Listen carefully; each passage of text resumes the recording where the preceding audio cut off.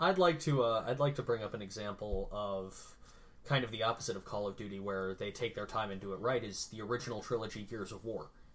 Because you had the first one where they chose what they wanted to do. They did it exceptionally well. They demoed the Unreal Engine, said, hey, this is something you want to pay attention to. It's taken off. It's now huge.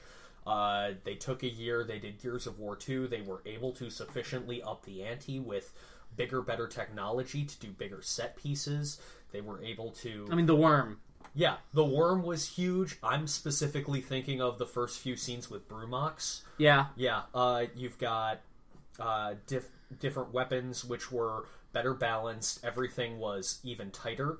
They took a little time. They did the third one. The third one was far and away the most beautiful.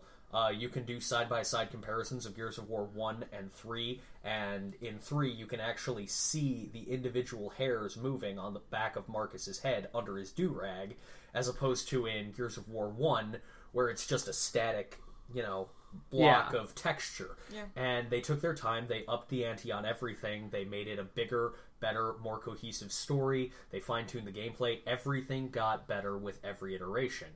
And then we got Judgment, and we don't really want to talk about that. So it's... Well, you can do it right. You can. Is my point. We can quickly, very briefly talk about Judgment. As we researched before the show, Judgment was the highest budget Gears of War game. That's true. Apparently.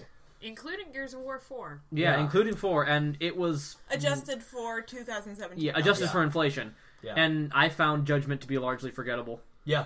It wasn't bad. Yeah, but it wasn't great. I remember we played it at your house, and we got a good chunk into it, and then we went to bed, and we woke up the next morning, and you were like, we could finish Judgment if you want, and I was like, and you were like, and then we did something else. Yeah, I don't remember what we did, but... It was something else. Yeah, it was something else. It wasn't Judgment. Judgment is an example of how easing the limits on a creator doesn't necessarily give them the ability to make it better. It's really more...